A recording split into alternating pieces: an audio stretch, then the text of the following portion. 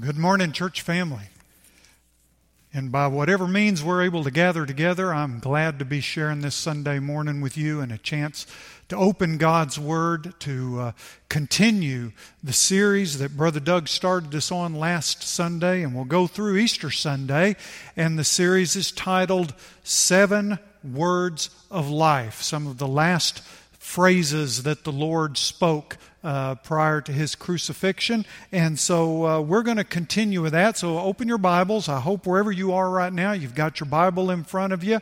And I want you to open it right now to the Gospel of Luke, chapter 22. And we're going to begin reading in just a moment from verse 39 of Luke chapter 22. But like Pastor Doug often reminds us, the Bible is its own best commentary, and the Bible also is its own best setting or context for everything that we study and that we read from God's Word. And so, this passage we're going to read from Luke 22, to best grasp the context of what's going on, we have to go back, and we're going to go all the way back to the first chapter of Genesis. You see, I'm one that believes that what we believe about Genesis chapters 1 through 3 sets the tone for how we will understand the rest of Scripture. And as you may remember, we're not going to go back and read it, but I just want you to kind of to recall the lessons that you've learned about the creation of the world, what we read in the first chapters of the first book of God's Word, how God took nothing, and with the power that only God has, the power of creation, the power to take from nothing and make something, God spoke everything into being. All that we see, smell, taste, touch, it all exists because God wills it to be so. God speaks it into creation. And so God set in place stars and comets in the universe.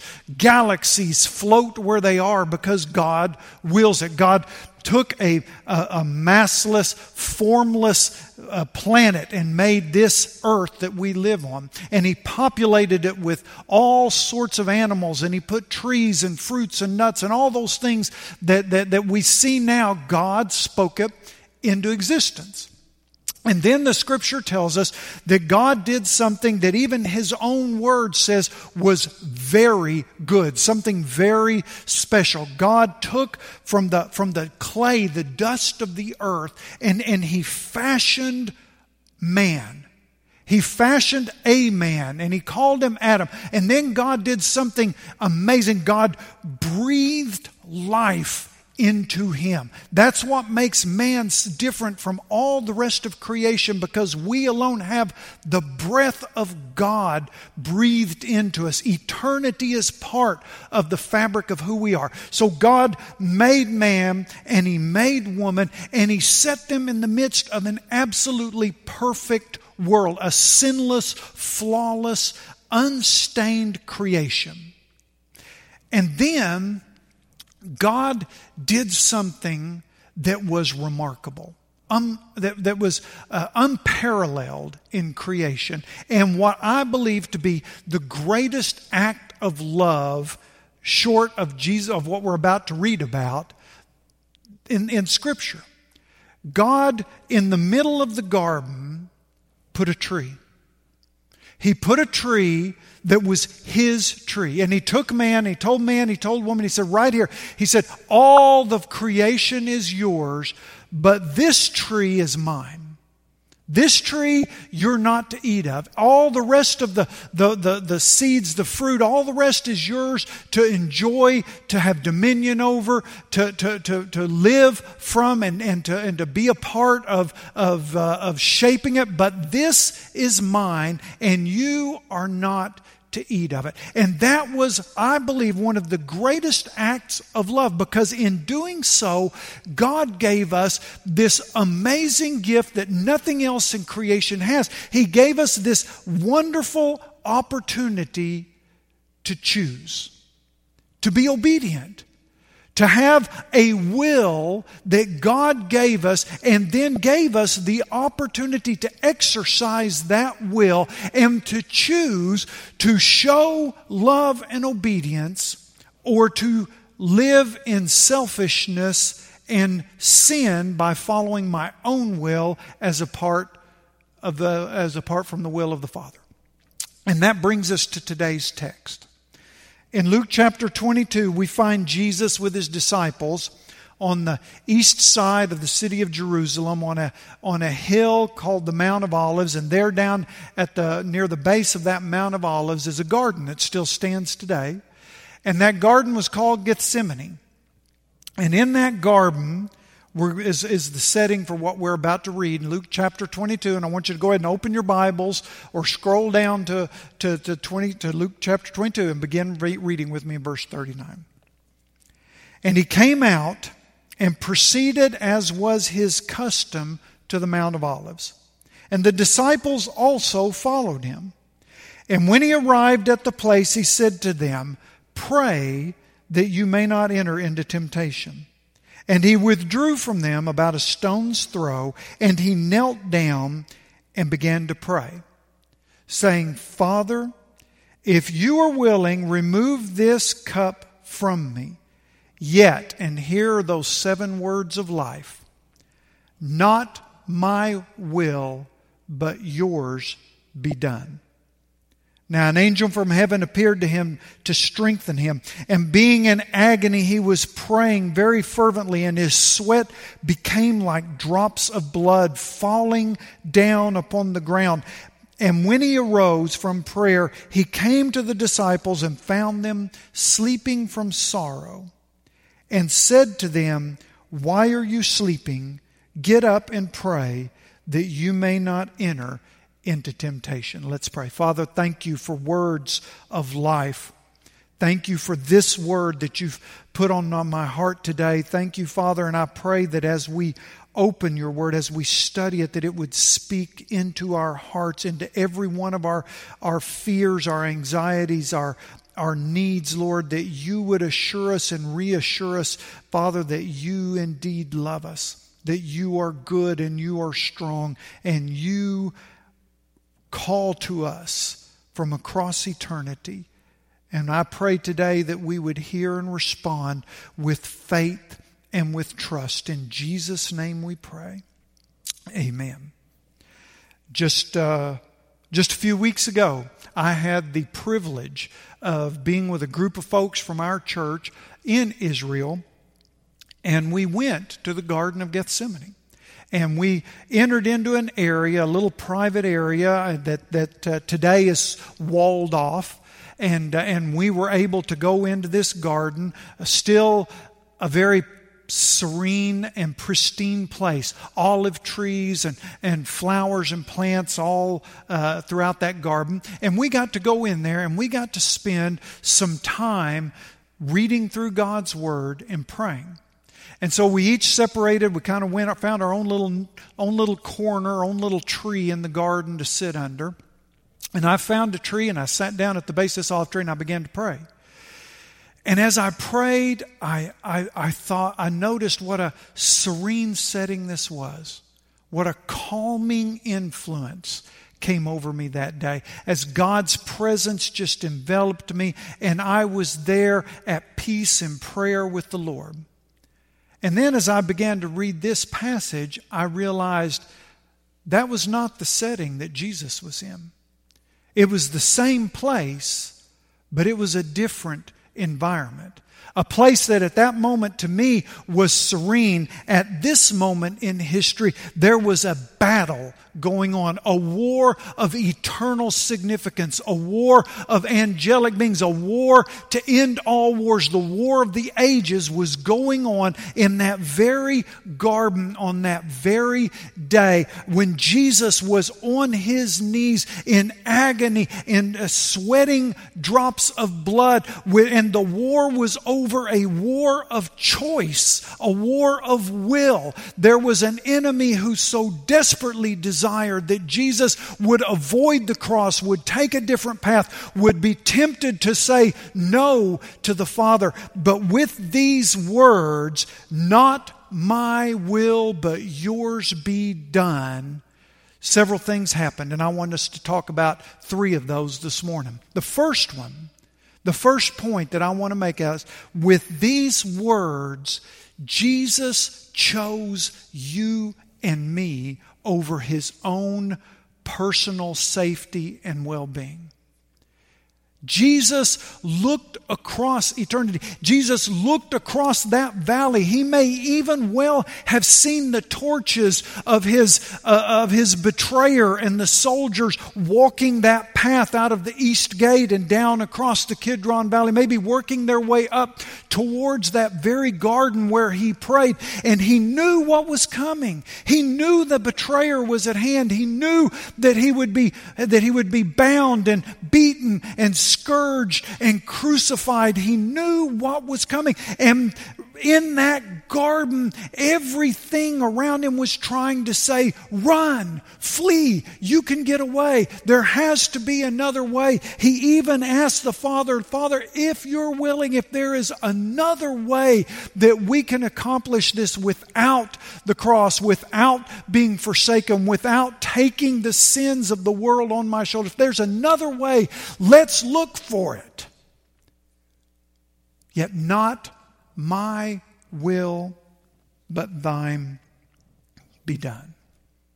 I often wondered, why did Jesus take Peter, James, and John with Him? Over in the other Gospels, it says that the disciples went with Him, but then He took the three with Him over apart, and then He went apart from them to pray, because we find there are many areas in Scripture where Jesus goes off by Himself to pray.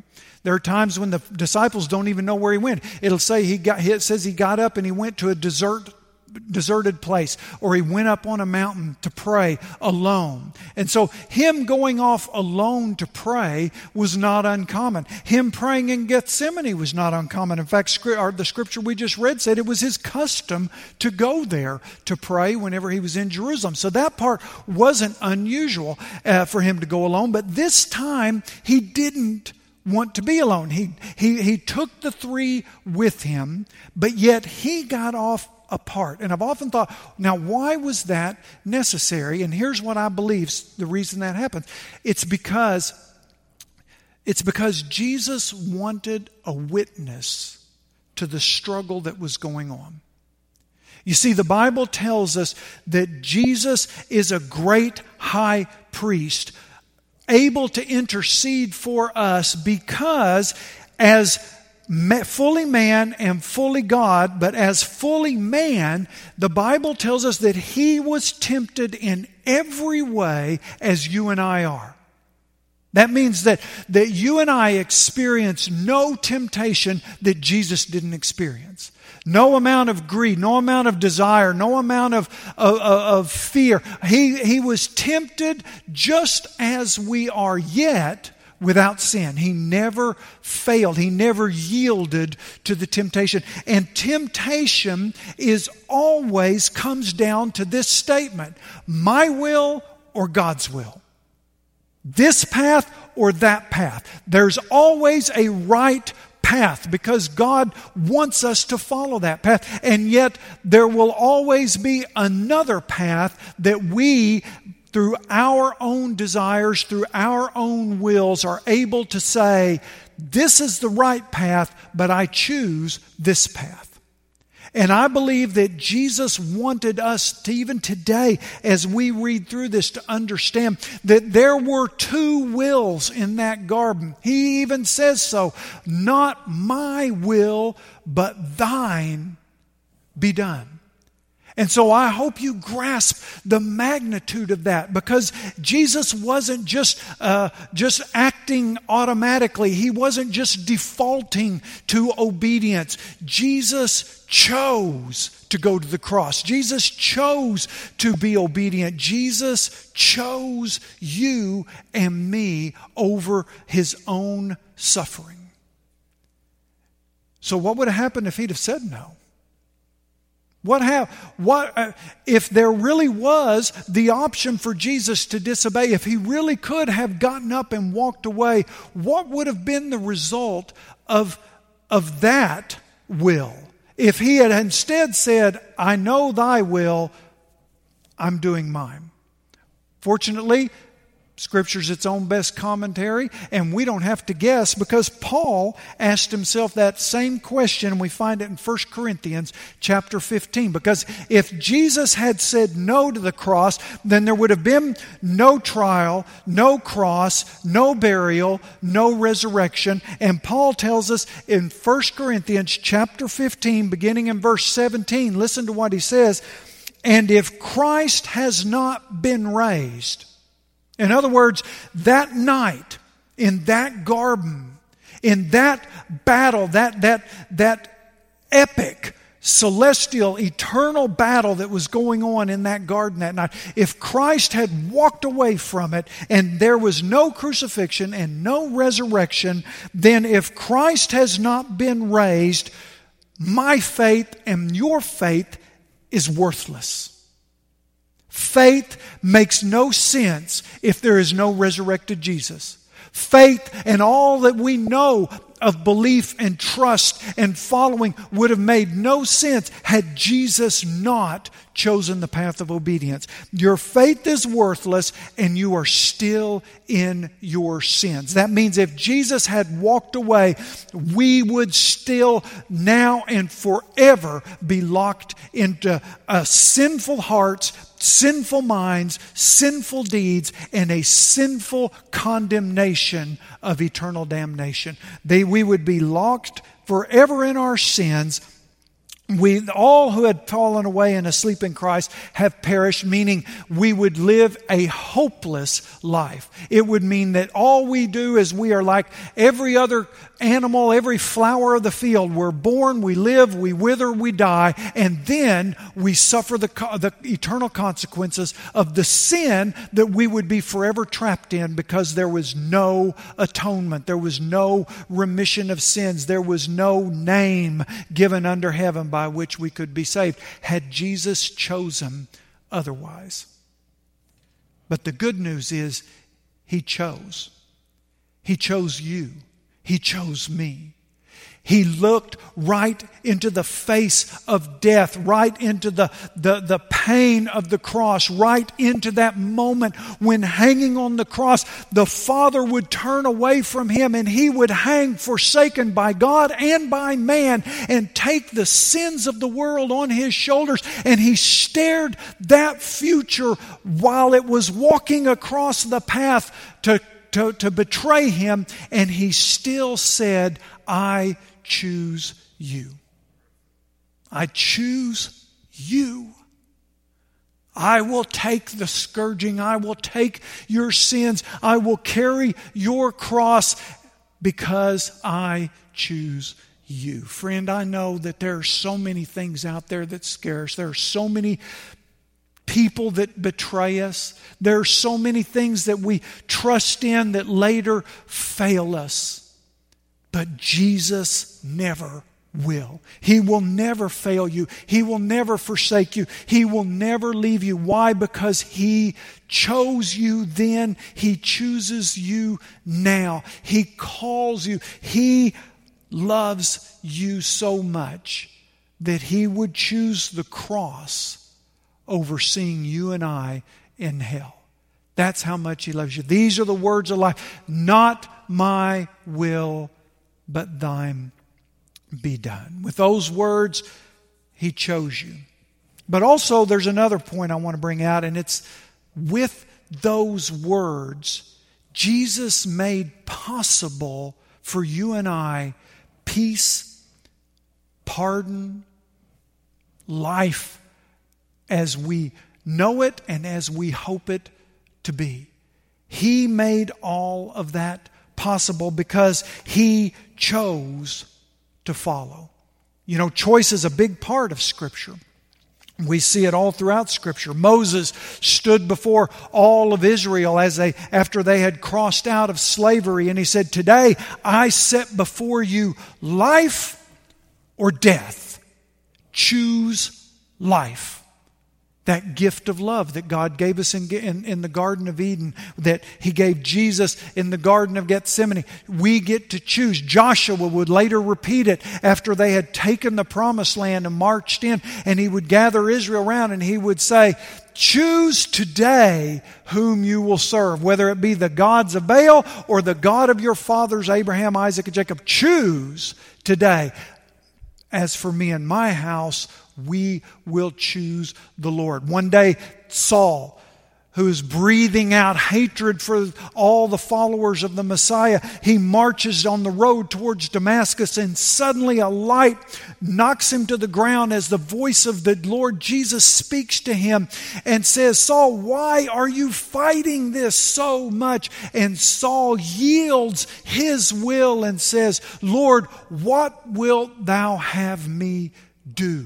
We are always confronted with choices, but the choice is always so clear.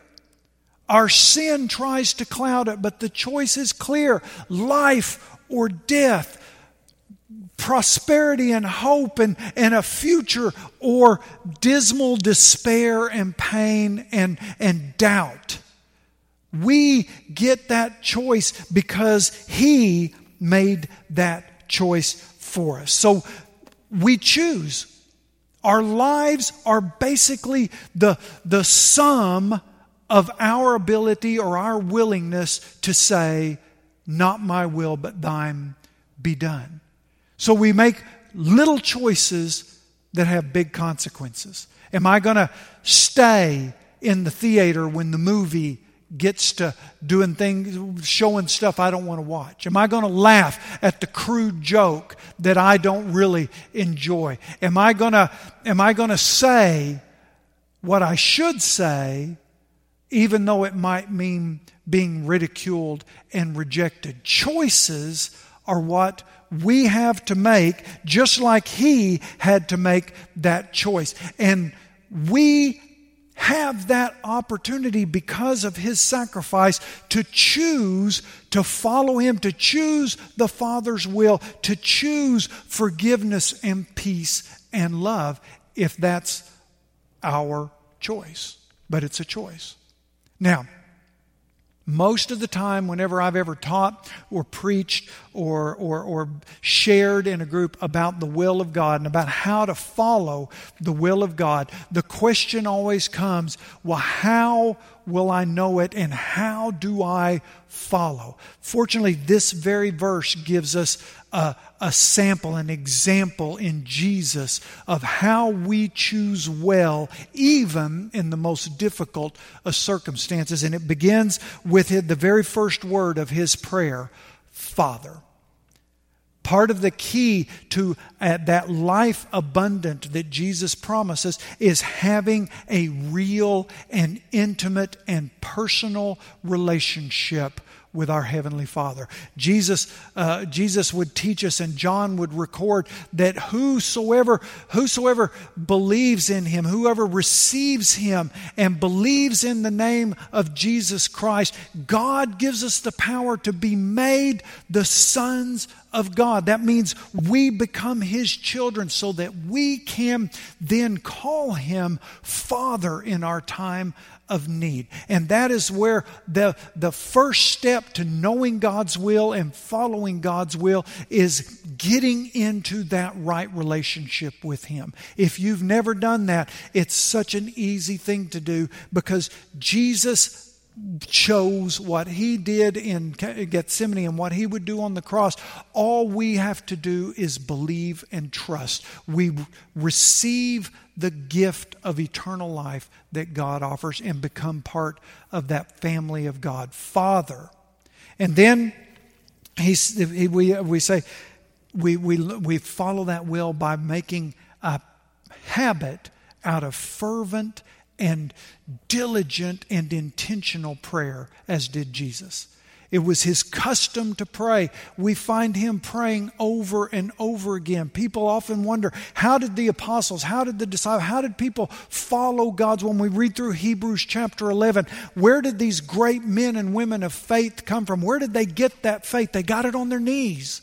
They got it praying. They got it staying in a right relationship with God and listening to his voice. Prayer isn't just us talking. Prayer is God speaking back to us. So we make prayer a fervent part of our life. We understand his will by reading this, his word, which is his breath.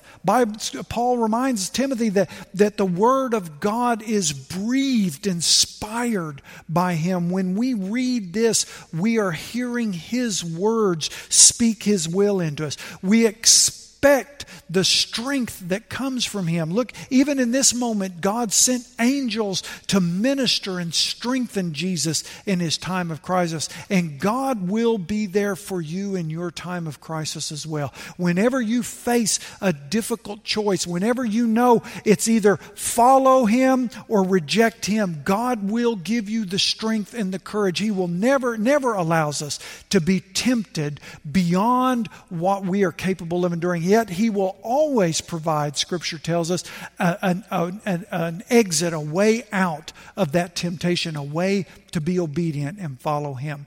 We have this privilege of choosing a life that isn't drawn down into the futility and the vileness and the rankness of sin, because he took our sin to the cross. He bore your sin. He bore my sins. And he said he came to offer us life and life abundantly. And it begins with the words, not my will, but thine, O Lord. I pray that you would make a habit of saying that to God. Not my will, but thine. Because that brings us to our last point. I'm going to finish with this. With these words, God gives us the opportunity to live remarkable, uncommon lives. We have the chance to live a life that is outside of the very possibilities of human endeavor. We have a chance to walk and to live in supernatural ways, because when we turn to Jesus, when we turn to him in faith, when we look at him and surrender our wills, and we begin every moment and every day of our lives with the words, not my will, we experience the power of the Holy Spirit in us and the opportunity to serve in wonderful and tremendous ways. Jesus, with these words in Gethsemane, he set in motion a plan that had been begun since the foundation of the earth. And we still today, over the next few weeks, we are going to celebrate it and pray about it and see movies about it. And we're going to comment about the remarkable life of this man, Jesus, who was also God. But we also have the opportunity to live as he lived, to follow in his steps, to take up our own cross, and to live remarkable lives. But let me warn you, when you say, not my will, but thine be done, it's going to put in motion some things that you probably never anticipated and never expected. Sometimes God's will may take you and challenge you in ways you don't really want to be challenged. All right? God's will put Daniel in a lion's den. Joseph sold by his brothers into slavery. Jesus on a cross. God's will sometimes will put us places where my will doesn't want to go. But the joy comes in saying, yet not mine, but thy will be done. But along with those challenges comes great joy and great promise. The greatest opportunity that you or your family has for happiness, for joy, for peace, for abundant life is coming before the Lord Jesus Christ in prayer in humility and sharing with Him these very words. Lord, I'm a mess. My life's a mess. Every choice I have made has complicated my life. I have sinned. I have erred. But today, not my will, but thine be done in my life, in the life of my family. Would you pray that today? Would you take that step of courage? Would you follow the example of the Savior? And regardless of how frightening it may seem right now, regardless of how unsure you feel about this, regardless of what you know this decision might cost you, would you get on your knees? Would you open your heart? Would you take all of your failures, all of your vices, all of your sin and lay it before the Lord and say, I'm tired of being in control and making a mess of my life. Lord, not my will, but thine be done. Would you do that today? Father, you're an amazing God. Your love is without limit. I know that I have done nothing to deserve or merit your grace and your forgiveness, but I trust you. I trust this word. I trust Jesus. And I pray that those hearing this broadcast today, Lord, I pray that wherever someone right now is praying this prayer, God, that you would hear the prayers of your repentant children, that you would hear us as we humbly lift up our voices and we say, Lord, not our will, but yours be done. Would you hear those prayers, Lord? Would you enter into the hearts of those praying? Would you change lives? Would you heal marriages? Lord, I ask that you would save us from our sins. We love you, and we thank you for loving us. In the precious name of Jesus, we pray today. Amen.